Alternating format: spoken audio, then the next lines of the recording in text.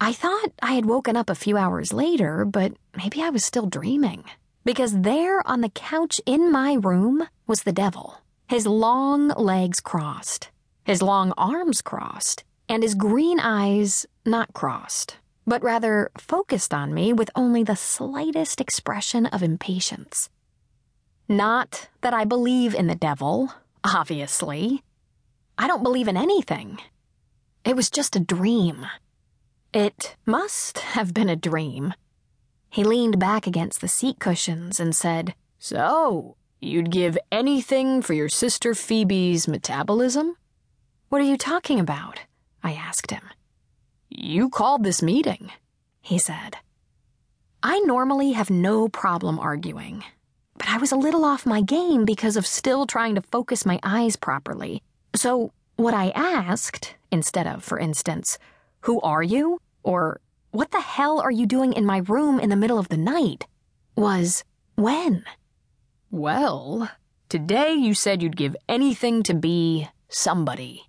2 days ago, before you burned the waffles, you told your younger sister Phoebe that you would give anything for her metabolism."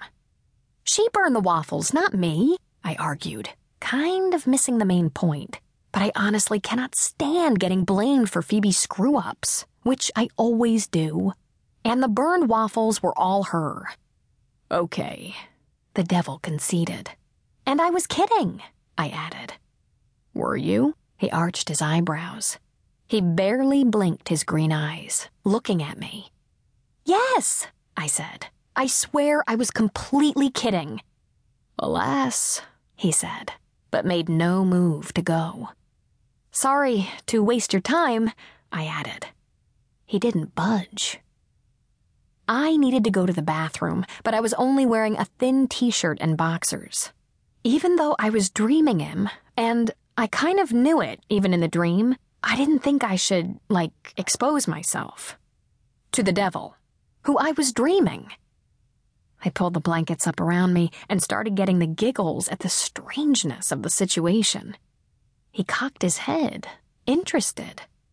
"I don't normally have such vivid dreams," I explained. "Ah," said the devil. "Were you, going to trade me Phoebe's metabolism for my soul?" He didn't answer, just kept looking at me. "Do people actually make deals that are so lopsided?" "Lopsided?"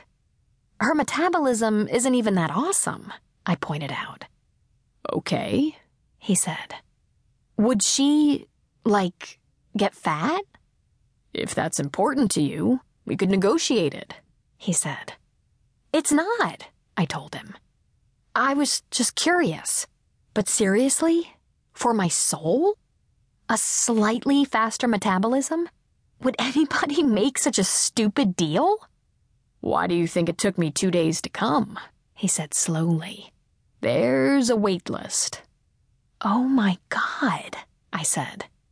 "No," he answered.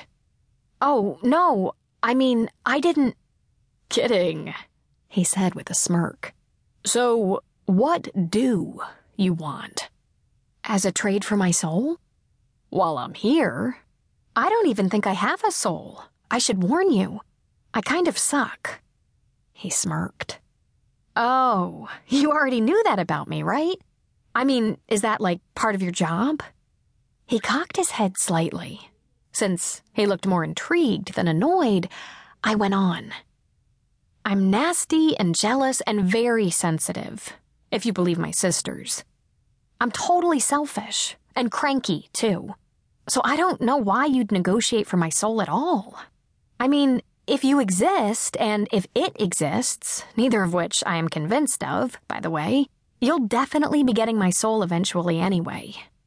He nodded. "Eventually. But you could have something now, if you want it. What do you want, Allison?"